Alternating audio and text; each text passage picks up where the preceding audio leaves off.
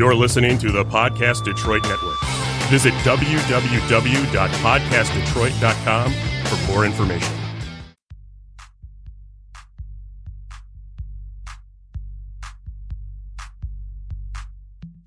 Detroit Uncensored. All things Detroit. Real talk, no holding back, no holds barred. Welcome to Detroit Uncensored. It's your host, BJ Humphrey. Saturday, August 8th, we are here at the Detroit Uncensored Studios here at the Northville Podcast Center. Today I have with me the local marketing shop expert, social media guru, and all-around great guy, John Hart. How are you today? I'm good, man. Pleasure to be here with you. Awesome. So how's everything going for you this year? This has been a kind of a new year. Yeah, social media has been interesting this year. It's always interesting. They're always changing the rules. They're always kind of making you adapt. But for people who want to market and advertise and get new customers and new clients and make money, man, social media has just been phenomenal. In fact, the spring and summer has been amazing for my focus clientele. Awesome. Well, we'll dive into that, a little bit of that. I just have some housekeeping things here shortly. I do want to point out that we have the Unlock Michigan petition drive going on right now. If you do hear about it, it is the repealment of the Executive Order Act of 1945. It's essentially the executive order that Gretchen Whitmer keeps extending. I would encourage anybody that likes smaller government like myself to go ahead and sign that. We don't need one person pushing executive orders into kind of making them law. Even though they're not technically law, only the legislative branch can do that. They'll be out. They're all over the town, the state. Tomorrow we'll be out in Heartland with them.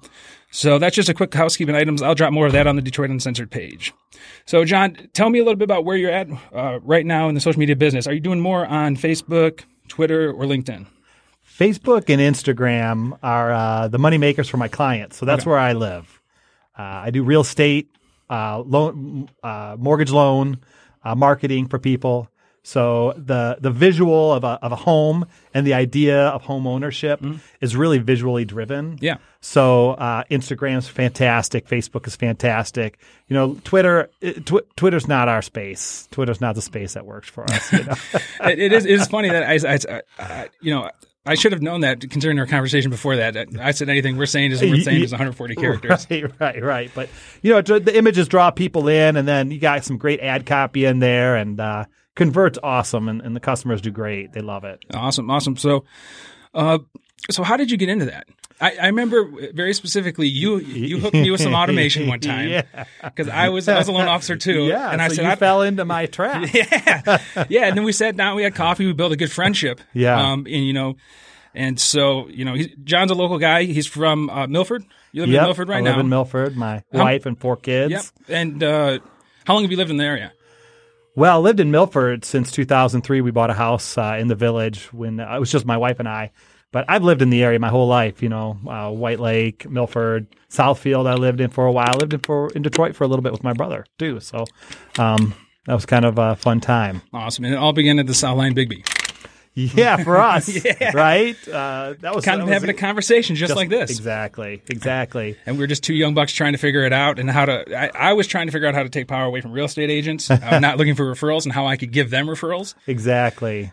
That's the whole dynamic, right? That's how we started. I caught you on LinkedIn. Yeah, that's why I asked about LinkedIn. Yeah, so LinkedIn is a great place for me to fish for clients, but it's not as great for like a real estate agent or a loan officer to find a home buyer or a refinance, right? That's where Facebook and Instagram come in. But for me to find real estate agents and loan officers to market to, LinkedIn is like the B2B space. Yeah. So that's where that came in. Yeah, absolutely. Yeah, because I remember you asked me, and I was like, yeah, let's sit down, because I'm always down to meet people. I think life's about building and maintaining relationships. And you're like, yeah, you got kind of hooked into my automation. I was like, oh, you son of a gun. But then, you were so far ahead of me. I remember that because you were showing me split ads and all stuff that I would eventually learn from you and my own research. And you would be like, oh, look at this. This is for a veteran loan program. And it really talks to the power of how people react to the stimulus, the visual stimulus that you're talking about. Yep. A good hook. Yep. We call it a hook, or you might not call it a hook. It's ad copy. It's good ad copy, but the ad copy's got to have something. It's got to talk to somebody. Yeah. Call to action. It hits them. It hits them personally. Because you really, if 1,000 people see an ad, you may only get 2 people to click on it. But those 2 people, you want those 2 people to count. Yeah. So you had to have ad copy that speaks to exactly the person you want to deal with. Yeah. So it's awesome. Perfect. It's beautiful. So what are you doing on Instagram? Because I know I'm familiar with your Facebook. Tell me, I'm not as active on Instagram. I'm not at all active on Instagram. Actually, I have an Instagram account that I set up because I felt like I had to. Mm-hmm. But I've done nothing with it because it doesn't serve my purposes. Mm-hmm. But because Facebook bought Instagram, when you place an ad on Facebook, you can just click a button and that same ad is reformatted to go on Instagram. Oh, perfect. So then you just link it to, like I link it to my clients' Facebook pages. If they don't have Instagram, it doesn't matter. It makes a page for them. But it's the images, it's the visual, it's the scroll stopper, right? Everybody's scrolling and then all of a sudden, for some reason or another, you're going to stop occasionally, right?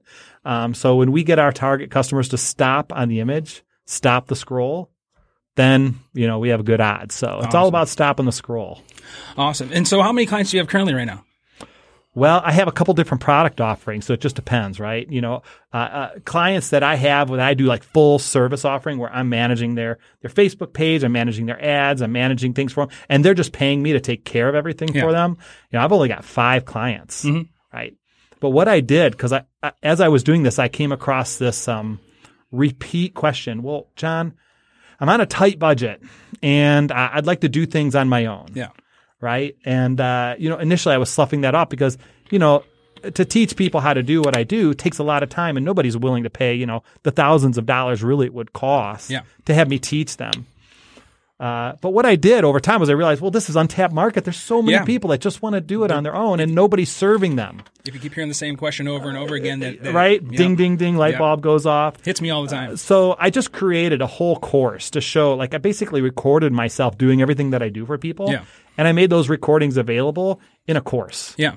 And I have a Facebook group that people can join and I kind of give them support and guidance, but I'm hands off. Yeah. So they pay me monthly for access to that and a little bit extra for some support. Yeah.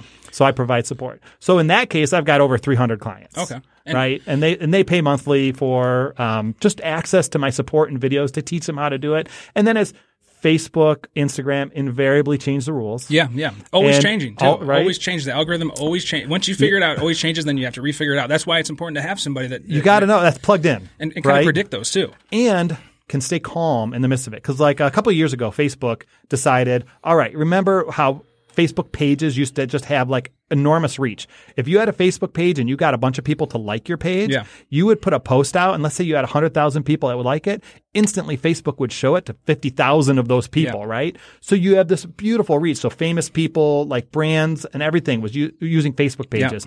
Then Facebook said, you know what? We don't like how this user experience is.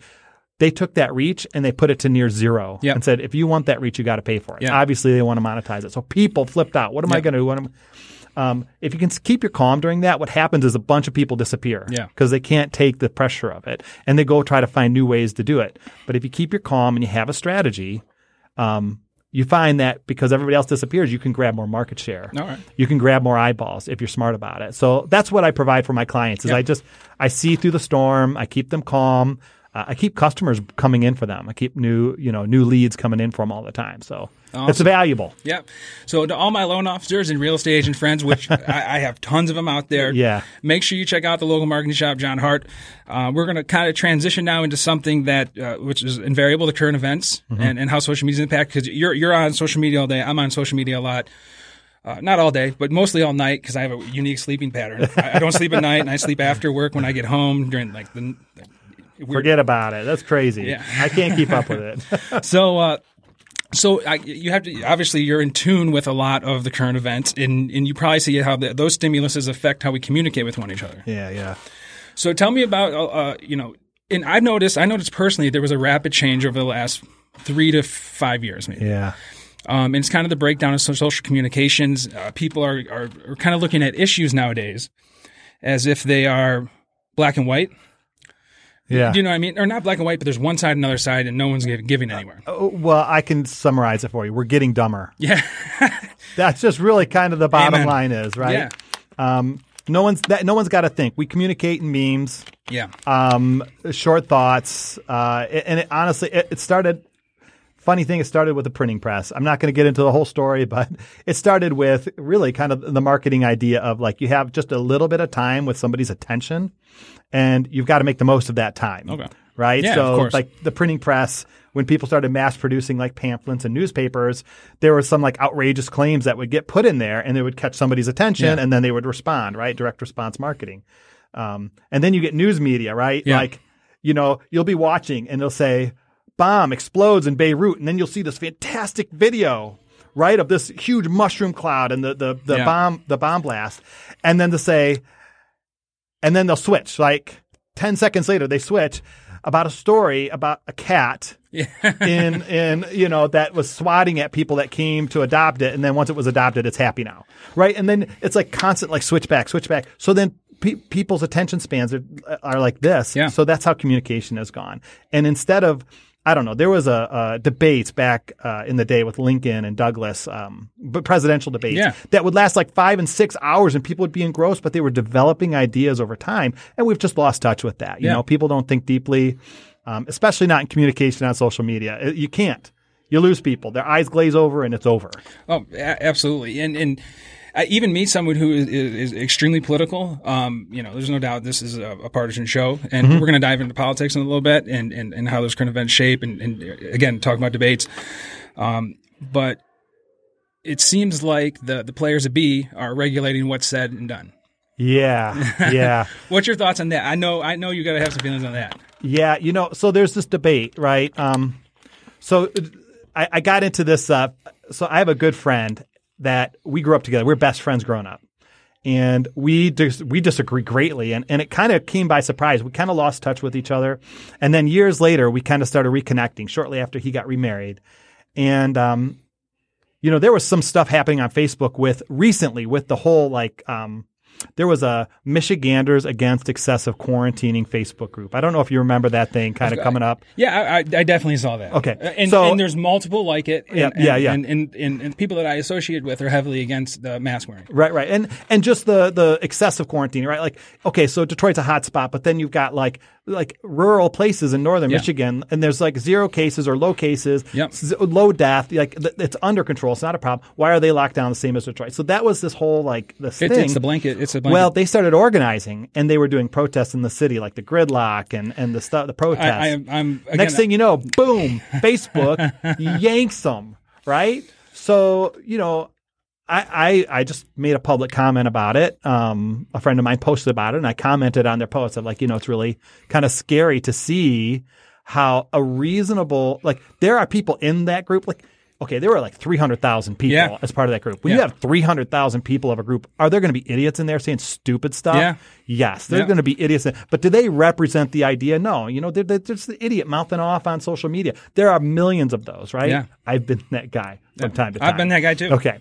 So the idiots on social media, all of us included, but the idea of the group was completely reasonable. Yeah. Right?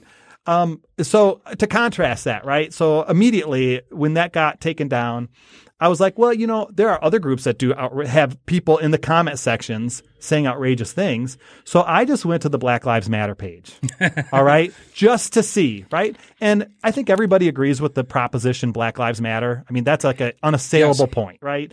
I go with Black. Black Lives Matter. If someone asks me that, I say yes. And then they say, do all lives matter? I say yes. If they say police lives matter, I say yes. Yes, all lives matter is still a fair proposition, but I get the idea.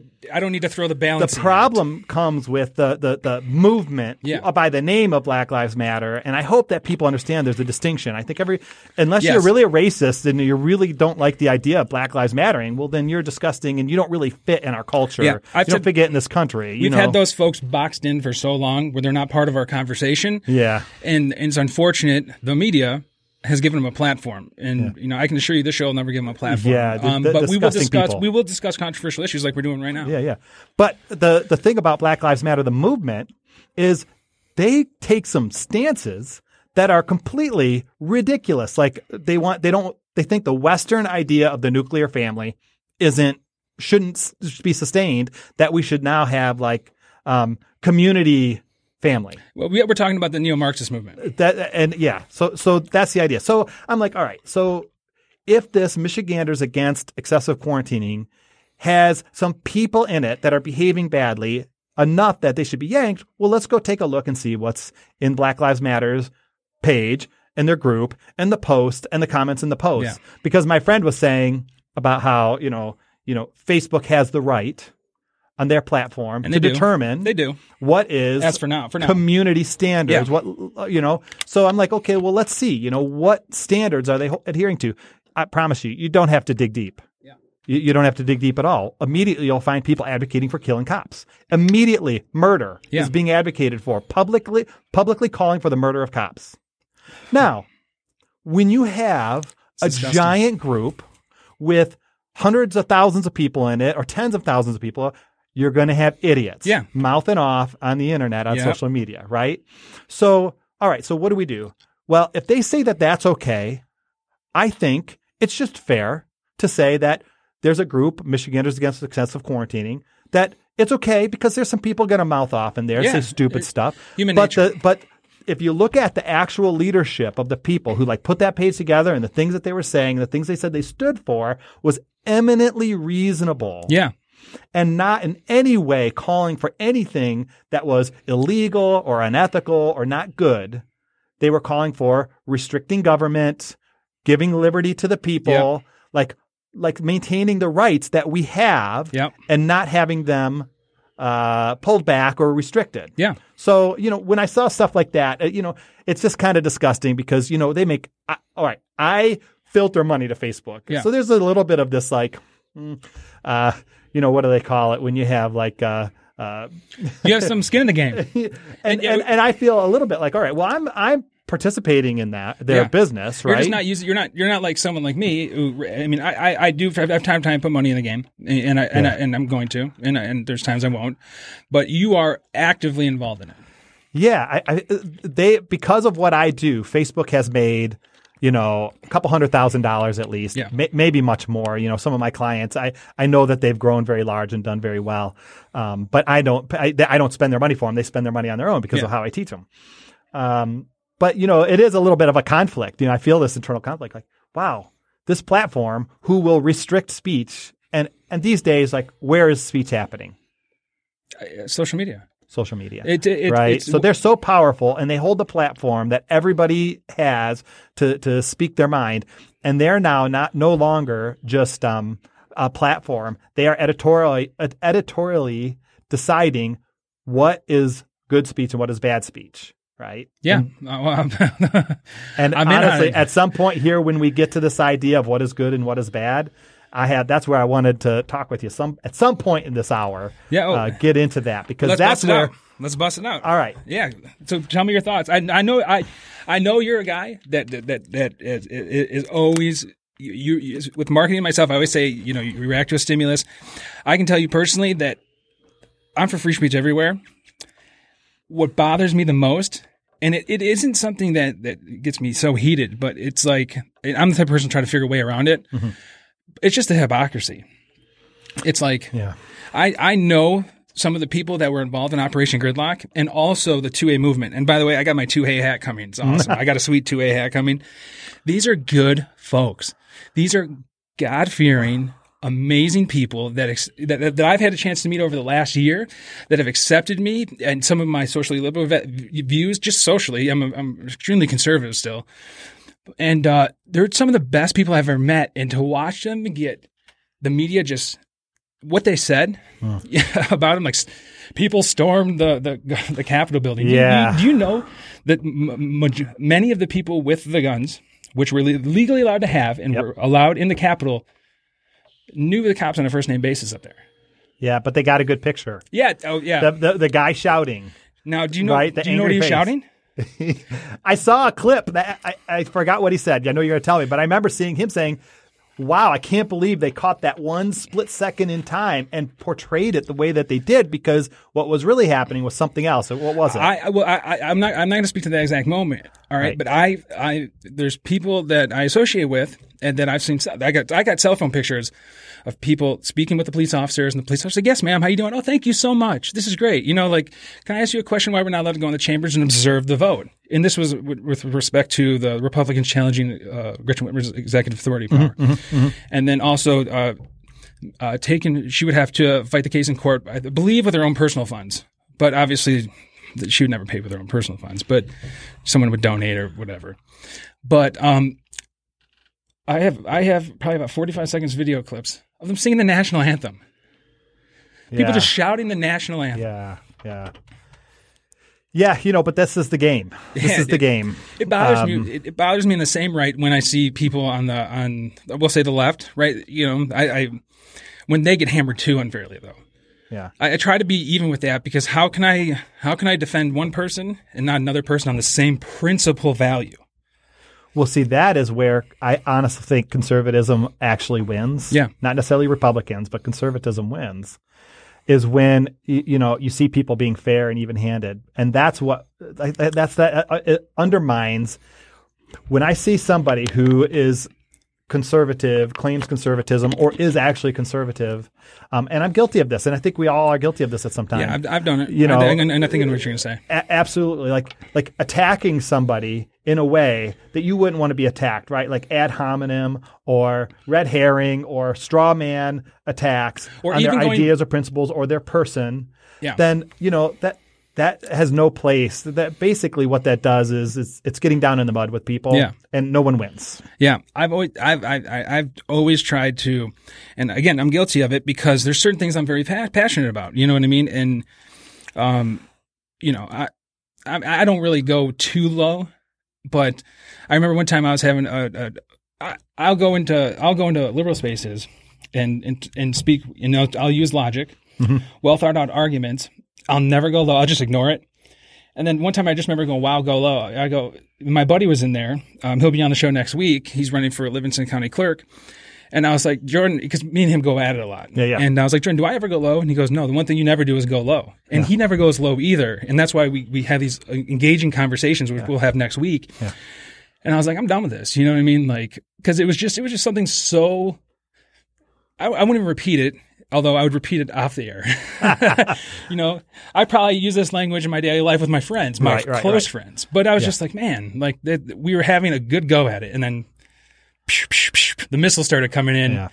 And, I wasn't in a very friendly room, let's say, conversation room. I already knew I was walking into the lion's den and I was expecting it, but it just, we were getting on in such a good way, having a good conversation. And it was almost like a real world conversation with two people would have. And then I was just so turned off by it. Yeah, and it's trouble. So social media is the platform where we communicate, but it's also where the dumbest communication happens. And the thing I notice about conservatives that I appreciate, and it does happen also, like there are good conservatives, there are bad conservatives, there are good liberals, there are bad liberals, right? Like good and bad people exist in all spectrum, right? Mm-hmm. There are doctors that are heroes, there are doctors that are schmucks, right? That are over-prescribing Vicodin and people then getting kickbacks for them getting sold, right?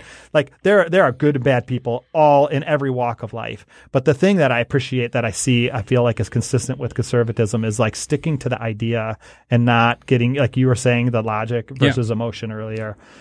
Sticking to the idea and like arguing the points of the idea and the merit of the idea. The problem is it's not emotionally satisfying and it takes a lot of work. It takes a lot of time and development to get to like the good ideas. Yeah.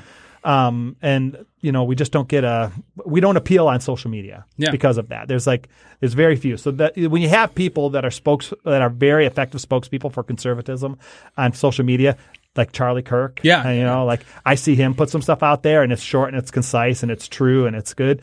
I appreciate it. Yeah. It's a talent. It's tough to do in these days. And he takes a lot of heat. Oh yeah. But there are some tremendous people. There are some tremendous people in life that they're just so sharp, so mentally sharp, so good at what they're doing. Yeah. They're so fast on their feet. I'm just glad there's some really good people out there that do that well. Yeah, they give a voice to the voiceless. Yeah. I know some people have done that recently. And I have a buddy like that, actually. He's an attorney. He's so charismatic. He's funny. And he is so quick-witted and smart. I'm like, man. I'm not going to mention his name because I don't know if it's okay. But I'm like, man, I wish I could be more like him in so many different aspects of life. Yeah. And just like, how is it possible? Like, I'll tell you a story, and I'm going to keep names out and everything. This is how smart he is, and he's such a good proponent of conservative values, but he doesn't use it as a platform because he's in a position of public office too. Mm-hmm. But long story short is, one of his clients, there was something going on. They said, okay, we'll give him the money. We'll just settle. And he knew in his gut that these guys were being shice boxes. They're being shysters. Yeah. So he got the opportunity to speak with this person on the phone. And the other attorney let the client speak. He's like, listen, I know you're frauding. And just for that, I'm coming after you. After he already was told to just get the money. Long story short, I think it was, let's just say $100,000. They only gave $10,000 because he made such a compelling argument. He didn't come at him. He never comes at you in a weird way. But he came at him with a logical based argument. Like, I know what's going on. I'm not going to let you get away with this, because he never said that my clients gave the okay. And he did his clients well, and he did the right thing. Wow. Yeah. And so Charlie Kirk, Ben Shapiro is another one, although I'm not the biggest fan of him. He talks too fast. Yeah. All right. So Ben's one of those ones. He's very cerebral. Yeah. And you have to understand the worldview he's coming from. Yeah. To understand the logic he's using. He wrote a book that talked about, where kind of the cradle of our Western civilization is in Athens and Judea, right? The idea that, the moral code that comes from Jewish law and Jewish thinking and Judeo-Christian values you hear, right? But then also like the thinking of like rights and morality and government structure that came out of Athens, and how those two kind of melded and so forth. So when you understand where he's coming from, and you kind of understand the arguments that undergird where he comes from, then he's really entertaining to listen to because he's so smart. Oh yeah, right, and he's quick. But he's one of those ones too that he's so good with arguments that it's not always. I don't think he wins a lot of people over. Yeah. Because he smashes people with ideas. So I'll talk about logic. He's so he's logical. Yeah, we'll get into the logic versus emotion. It appeals to me, but it's not broadly. I don't think broadly appealing. Yeah, no. I think he plays to an audience really well. Yeah. But I don't know if he wins people over that well. Yeah. Well, I get his arguments and they're winning, but I again, just like you're saying, I think he's so smart, but a little bit socially awkward. Oh yeah, well, I think he talks about how when he was in high school he was bullied because he was a total nerd. Yeah, right, because he was like a bookworm. Yeah, and he was so interested. But see, he went to college at like 16. So he's super smart, and he started publishing super young as well.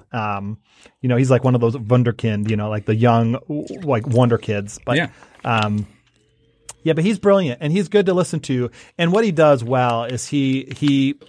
For the people who want to spend the time to really like think about what the whole argument of conservatism, libertarianism, he kind of leans a little more libertarian than conservative, I think generally, but he really articulates it well. But it's a little bit of a higher level. It's you have to if you're well read, you would really appreciate a lot of his arguments.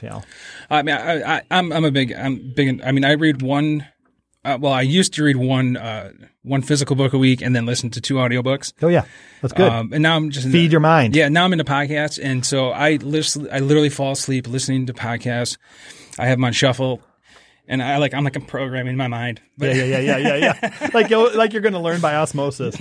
Like sleeping with a book on your head is going to like help it all sink in. But no, I mean, because it's something you can always do. I mean, I can literally be at work listening to one. Oh yeah, and so like. People are getting into fiction books. I'm like, I can't do that because I view that as an opportunity to not be continuously learning. Yeah. I honestly feel I do like to listen to some fiction and read some fiction because it's entertaining, but I do much less of that than I do maybe history, philosophy, religion. Like I want to hear about these great ideas that formed the societies we live in. I want to understand why America as a country, the United States of America, why we've done so well in comparison to so many other ways that countries have been structured, right? Yeah. Why have so many people risen out of poverty? Why have so many people gained such success? Why is our country worldwide viewed so much as like a bastion of liberty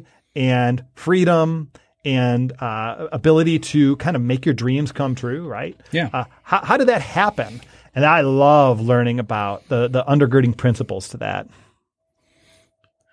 You ever seen this is how my brain works? Fires. Go for it. This will be totally out of left field. But have you ever seen The Men Who Built America, the show? No.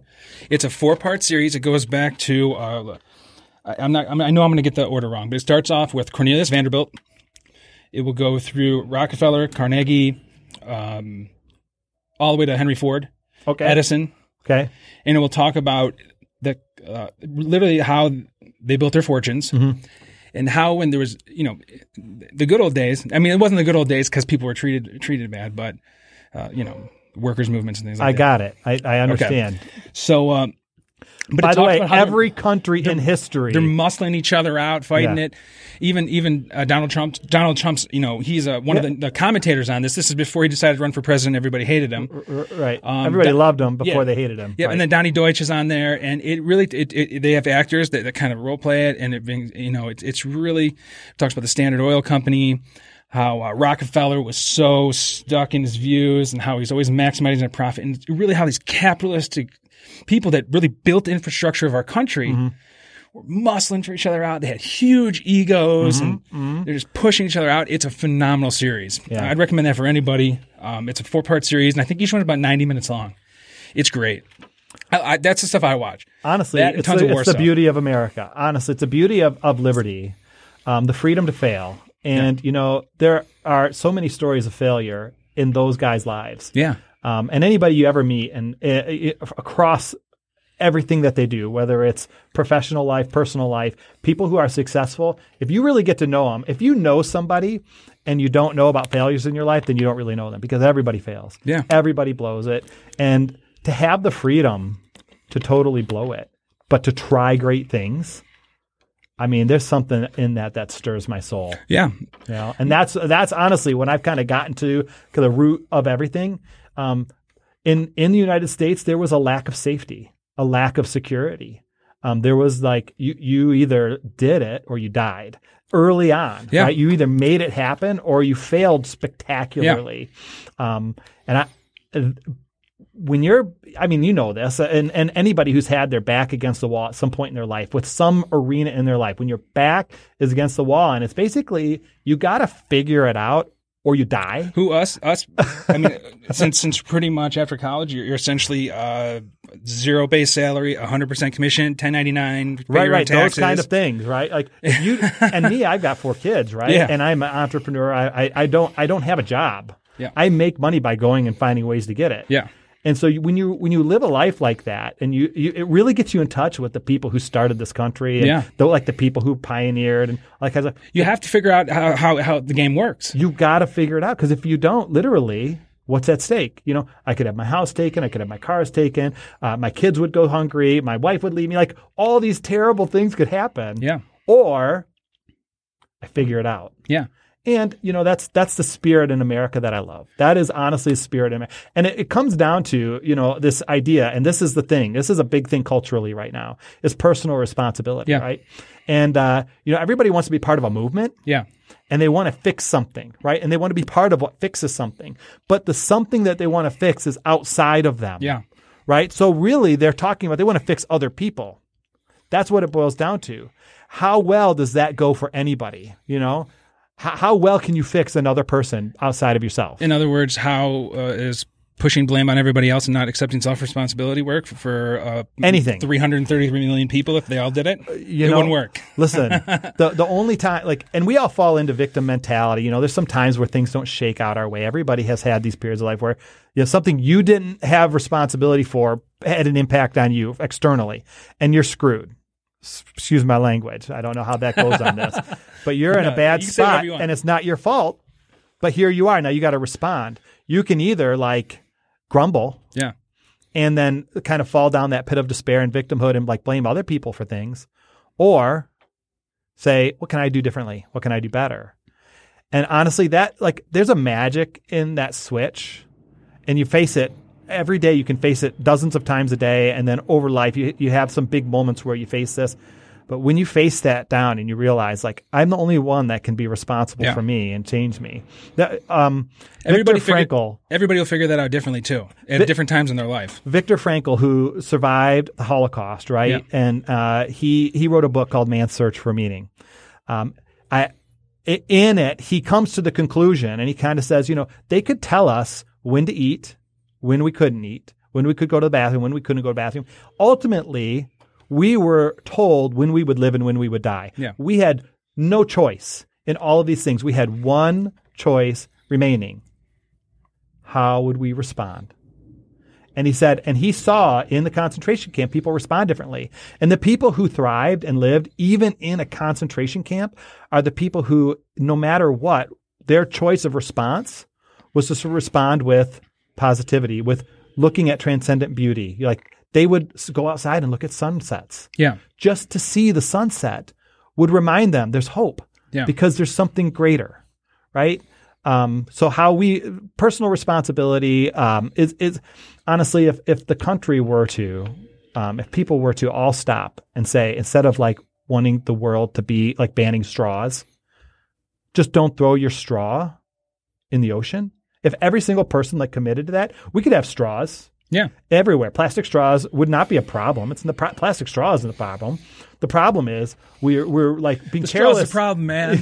Like, like this is the same argument, Second Amendment argument. People like the Lori Lightfoot in Chicago saying there's too many illegal guns on the street and that's why the violence is so bad. And it's like, well, you want to know what? Somebody in Evanston, which is a northern suburb that's pretty nice, right? They have the same ability to walk into a gun store and buy a gun as somebody on the south side, even though, guns are highly restricted inside Chicago and Illinois. But then we don't have a gun problem. They have the same access to guns or more access to guns in some cases. And there's no, so it's a culture. It's a personal problem. Like, why is that person choosing to take that gun and shoot somebody with it? That's personal accountability. That's not the gun. It never is. Right. I mean, that's an issue that I don't ever budge on. So how do we – here's the thing, though. We were talking about logic versus emotion. Right? So here's a very logical argument, right? And we can see it play out in people's lives, like these great men who did great things early on in the industrial era, right? Like Henry Ford, for example, right? Who was bad in some moral ways, but like great in some ways of things that he did for the country, and that he did. I lost my train of thought there. It's all good. Don't worry about it. Because I started thinking about when we go down logical paths, sometimes we skip a beat. We're old men now. But how do we take the stories of that are like these great things that happened and these logical conclusions that we see that happens from personal accountability, and how do we relate it in a way where people are like, man, that's cool. And I want to live that way, versus how emotionally appealing it is to say, these people out here are hosing me and the government needs to make them pay. And then when the government makes them pay, I need to be the recipient of that payment so that my life is better because they're the ones that hosed me. Right? In any particular So matter. I'm in many arenas. Yeah, I just want to make sure we're not insinuating anything here. Yeah, we're talking about a multitude of issues. Like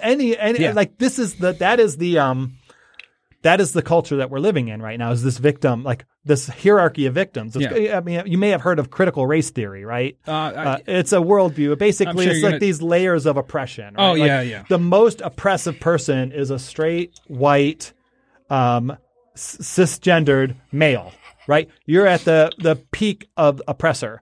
And then it kind of works its way down until like you would be like a black female trans.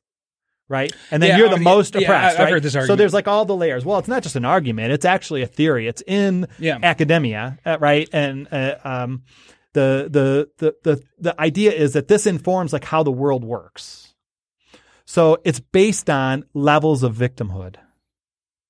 Instead of levels of maybe someone's cognitive ability versus social skills versus education level versus maybe where they grow in a socioeconomic system, and without the theory of moving up independently in them, because there's hierarchies and everything. You can. But this is the current. This is I get that. Everything that like is getting pushed from probably the farthest left. Yeah.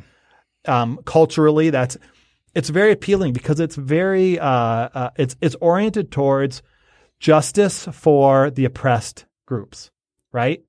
And if you've got a heart and you've got empathy and you see somebody who's gotten a non-fair shake in life, they're just hosed, right? And in the U.S., we look at it within the U.S., but I mean, if you look worldwide, I mean, there are people born into poverty and die before they even like have their first meal, right? Yeah. Like that is like the highest level of, you think about in India, they have the class system. Well, there's the untouchables. Like literally they're considered dirt. All the way down to the deletes. Right. So like if you have a heart and you see that, like your heart goes out to that. So good-natured people like hear this theory, this critical race theory and this critical theory of these levels of oppression. And you think, well, what can we do for these people who are oppressed, right? Yeah. The problem is it's just all built. It's just a house of cards that was built by somebody and invented out of whole cloth and doesn't really exist. There are oppressed people, but there are people who are self-oppressed that aren't oppressed, that think because they fit into this critical theory in a way, then it shapes the way that they see the world and they think that they're a victim when really they have opportunity galore ahead of them. Yeah. Especially in this country. Which is why I said, and then personal accountability, not everybody's going to go from rags to riches. No, that can't happen. There will be people who go from rags to rags, but there will be people who go from riches to rags. Yeah. But then you have stories like a Ben Carson, right? A guy who grew up in the projects of Detroit to a single mother. But God created him special, right? I mean, we all have different gifts, but one of his gifts was a great mind. Mm-hmm. Just an outstanding mind. So he was able to just eat up education and became a neurosurgeon, right? A world-renowned neurosurgeon, like separating conjoined babies that are conjoined at the head and have like brain tissue overlap, right? Like, come on, right? Like he's doing that, right?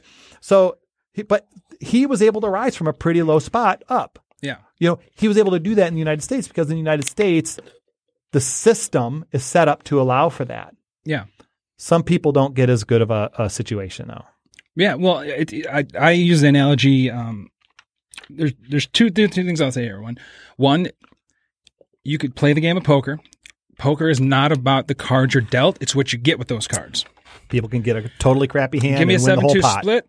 I'll bluff you out of a big pot, maybe. Yeah. You know what I mean? You've seen it happen. If you ever watch the World Series of Poker, and you see there's a guy, and they're just playing a crappy hand, but but the way the cards fell, everybody else was like, he could probably beat me. Yeah. I'm gonna fold. Yeah, and then there's also some people like me. When I used to play cards, I don't gamble anymore. So I mean, I'll throw bets, for fun, gentlemen's bets. I suck at gambling. I lose money every time, so I just stay away from it. Well, I had a client one time that was oh God, I can't think of it. She was a statistician. She was a doctorate in stats. I can't think of the name. Oh my God, the name's killing me. But so she's a statistician. Yeah. So she was a blonde haired. She kind of played. She was really, really intelligent here. Yeah. This square 4 inches of real estate was boom. She had spreadsheets. She intentionally dressed a certain way. Yeah. She wasn't someone that was going to be promiscuous. But she would play out the role. Yeah. And she could see the cards, boom, boom. She showed me her stat sheet one time. She made like $170,000 in a year just going to the poker room and only playing the best hands the right way every time. No bluffing. Yeah, you have a system. Yeah. If you have a system, you understand how the game works. You know and the you can count on percentages. people being stupid. And especially like her, like she played a role, right? People have like increases. She called it increasing her probability. When she had a bad hand, she was like, "Oh, okay," and then and she wasn't much of a salesperson, but she knew what she was doing, and she always increased her probability. And I mean, so I started playing like that, and I never played with big money. You know what I mean? But I'd go to the poker room, and when you catch one, I'd be like, okay, I got these cards. How much can I get out of it? And that's really what she taught me. Yeah. And I apply that to life. And then when you fail, Jocko Willink, I read his book. Extreme Ownership. I have all his books. I mean, I think when we first met, I was reading his first book before anybody really knew who he was. I was put on by a bunch of marketing mortgage guys. Yeah. And I actually read his book. Sense. And then, so he has a video, good. If you fail good, you have an opportunity to find a solution. No more here in this country. I posted something on my personal Facebook page. It's like, I've never learned more than anything from failure.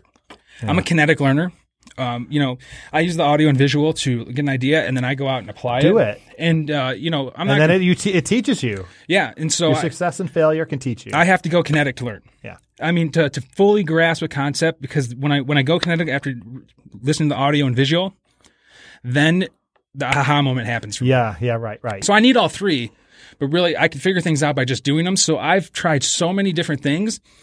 Ultimately, it figures out what engages me the most for my success, right? Because I have a certain skill set that works anywhere if I apply myself. But I want to apply myself. I found that I personally want to apply myself to things that are engaging. Yeah, right. And that's how I found myself back in the political realm. Yeah. After so many years off of it, because I'm engaged again. Yeah. So I have my career, and then we're going to use this show to give a voice to the voiceless and the conservative movement all around Michigan. So, so here's the thing. So you have one party saying, I'm back. You have one party saying, or one idea set, because, the idea is with the conservative movement, what you're seeing is, hey guys, you have the ability and the freedom to go for it. Take some personal responsibility, apply yourself, stay consistent, persistent, work your tail off. Don't burn bridges. And do the best you can do and see where the cards fall, and this is the American way. Yeah. And then you have another one saying, hey, there's injustice, which I think rings emotionally true with a lot of people. Like, everybody hates injustice, right? And the way to make injustice right is to see all these victims here. We need to fix the system so that these victims can get a hand up. And so then the people who are listening are like, oh yeah, man, I've been hosed. Yeah. And then are they going to look inward to see what they could do differently? Or are they going to look outward for somebody to do something? Yeah. And become part of a movement. So there's an emotional satisfaction to it, but it leaves people kind of high and dry a lot. There's a lot of people who've wanted government to come save them, but then government doesn't ever come. No. Right? They were used for a movement and to get people elected and for power centers. But that's the big argument. When you see all these cities that are on fire right now and all these injustices that are happening, when you go look at these cities, what do you have? You've got Democratic leadership at every level. And not only that, there was a big push it's all white men leading everything. Well, if you look at Chicago, you have a female lesbian black mayor. Mm-hmm. You have a black AG. You've got a black chief of police, at every level of government. And they're the ones responsible for what's going on. And they're still blaming others, other things. It's the gun, not the person using it. It's the oppressors, not the oppressed, right? But it's really what they're selling disables people. They're selling it's other things, it's other people, it's not your fault. Don't worry, we'll fix these other people. They're the ones that screwed everything up. It's been going on for so long, you don't even realize you've been a victim, but you are. And it's wait a second, you're a black lesbian mayor of one of the biggest cities in the United States and the world. Where did this disadvantage you? Yeah. You're telling people something that you live differently than. You believe that you could do it and you achieved it. That is the American dream. I am so glad you're there for all those reasons. I'm not glad you're there because you're selling crap to people because you don't believe it, because look how you lived. You lived differently. Logic versus emotion. And so this is the frustrating thing to see, as this stuff's playing out, you see people kind of blaming all these things. And then you look and it's these powerful people all overcame supposedly this there was systematic whatever racism in this country. It is a blight on our history. It's part of our past. Yeah, no doubt. These days, so Barack Obama gave a speech at Howard University. We're gonna get some hate mail. Go for it. But he gave a speech, here. Howard, to the graduating class. What did he say? Did he say, man, I tell you what, you should have been born in a different country in a different era, because since you're black and in America and graduating college right now, you guys, listen, you're oppressed by, the systemic and systematic racism. No, that's not what he said. The man who was elected president of the United States twice, majority white country, majority white voters, okay, here we are. I voted for him once. He said, there is no better country and no better time to be a black person or person of color graduating college, because you live in the greatest country in history for a person of color to make it. He said that. I didn't see that, but he said that. This speech is a public speech. It's true. In and my opinion, he believes it's true. it. And that's the thing. I wish he would say that all the time, because he lived it. That's what he did. He believed. Yeah. And he went for it. And he achieved it. Why is it that other people... Why does he got to tell other people it's stacked against him? He went and did it. Yeah. So he lives in a way, and then he politicizes it in a different way. Why?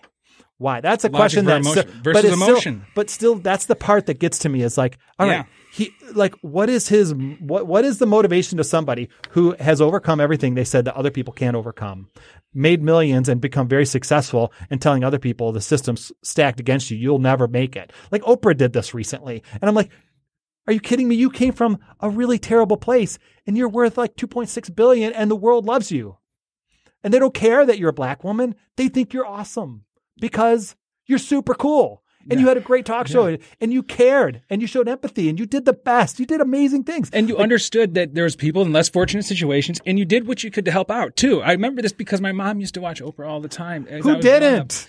I mean, should I say, as a white male, like John was a big Oprah fan. I shouldn't have. But I loved the show. And of course, like there's the whole, you get a this and you get a that, like that whole joke. But honestly, her shows, she would interview people and she would get to the heart of the matter and she would talk about real issues, and she did it in an empathetic, sympathetic way. And you could watch Oprah, and out of 5 days of the week, you're going to cry 3 or 4 of those times. I don't care who you are.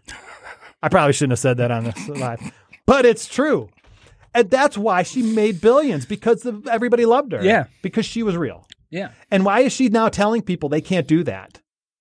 That's sick.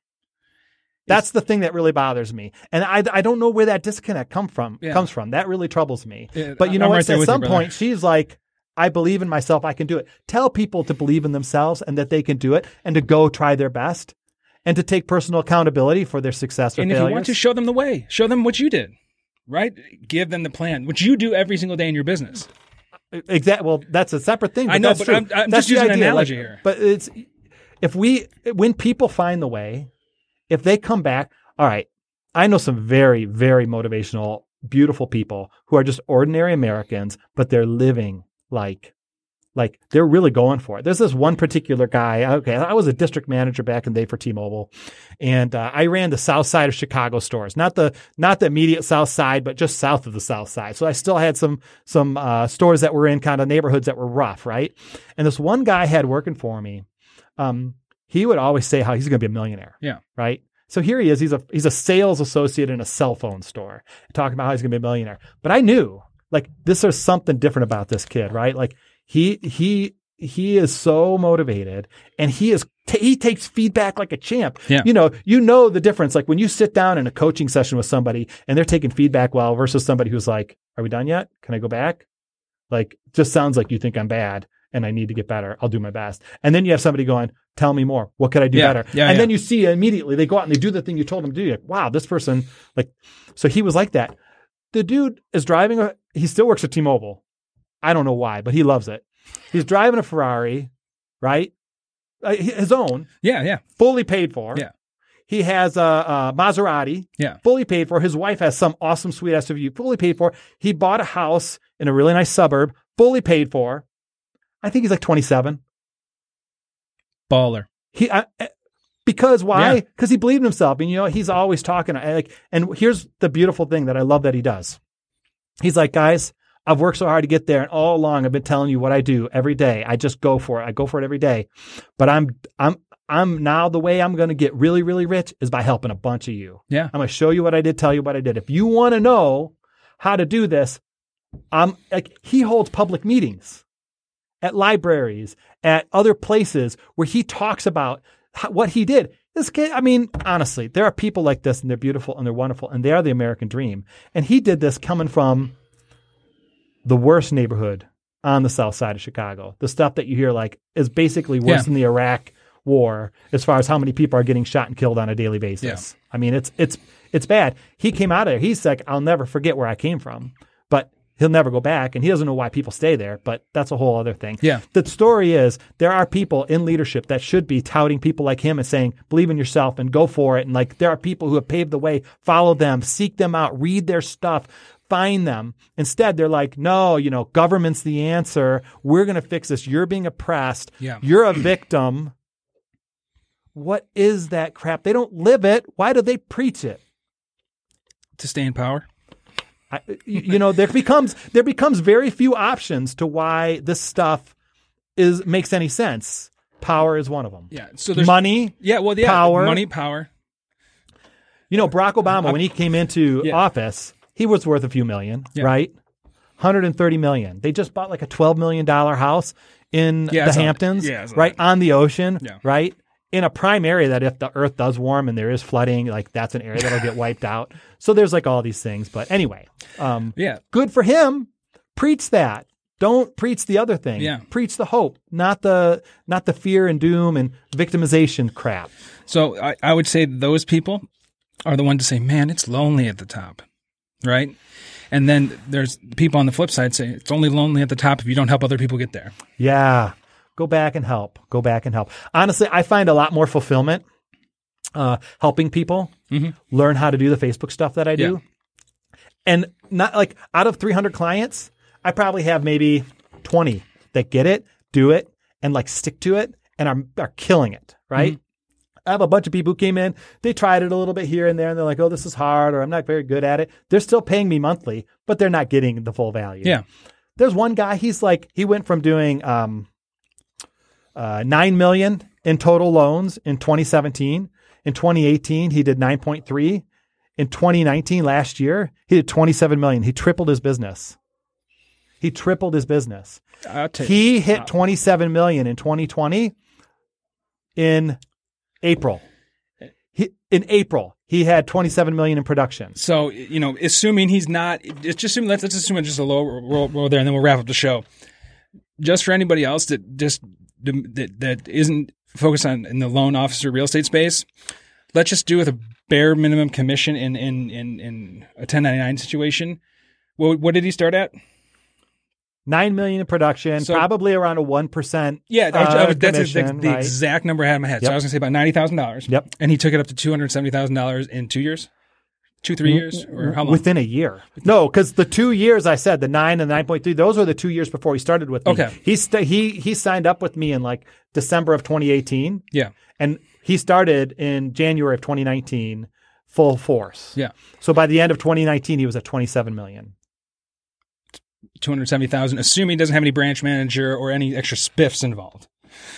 So, So he became the number one in units in his company in a year. His third year in, he was the number one in total units. I believe it. It was unbelievable. Yeah. He sent me the email. He's like, John, I just want to thank you so much. I just got this recognition from my company, and I can't even believe it, and I couldn't have done it without your course. And I was like... And he just went and got it. He got after it. But, then I've got, not everybody does that. So there's something unique and special about him and the way he went after it and, the way he utilized it. Yeah, absolutely. So, hey, we're going to have you back on the show. I love the fiery... we never really talked politics before. We've talked about life. We've talked about life, family, business, philosophy, and so, dude, we didn't even get into worldviews. And I wanted to talk to you, because the government is supposed to act for the good of their people. Yeah. What is good? Yeah. What is good? Hey, well, better reason to have you back. Next week on Detroit Uncensored, we'll have Livingston County Clerk candidate, Democrat Jordan Genjo on the show. A personal friend of mine, Londa, will be back. We'll have Johnny back on the show. Thanks for coming in today. I appreciate it. Thanks for inviting me. It was a blast. Dude, I had a good time. Loved it. I loved it. Awesome. So we'll talk to you soon. All right. Wrap it up. See you.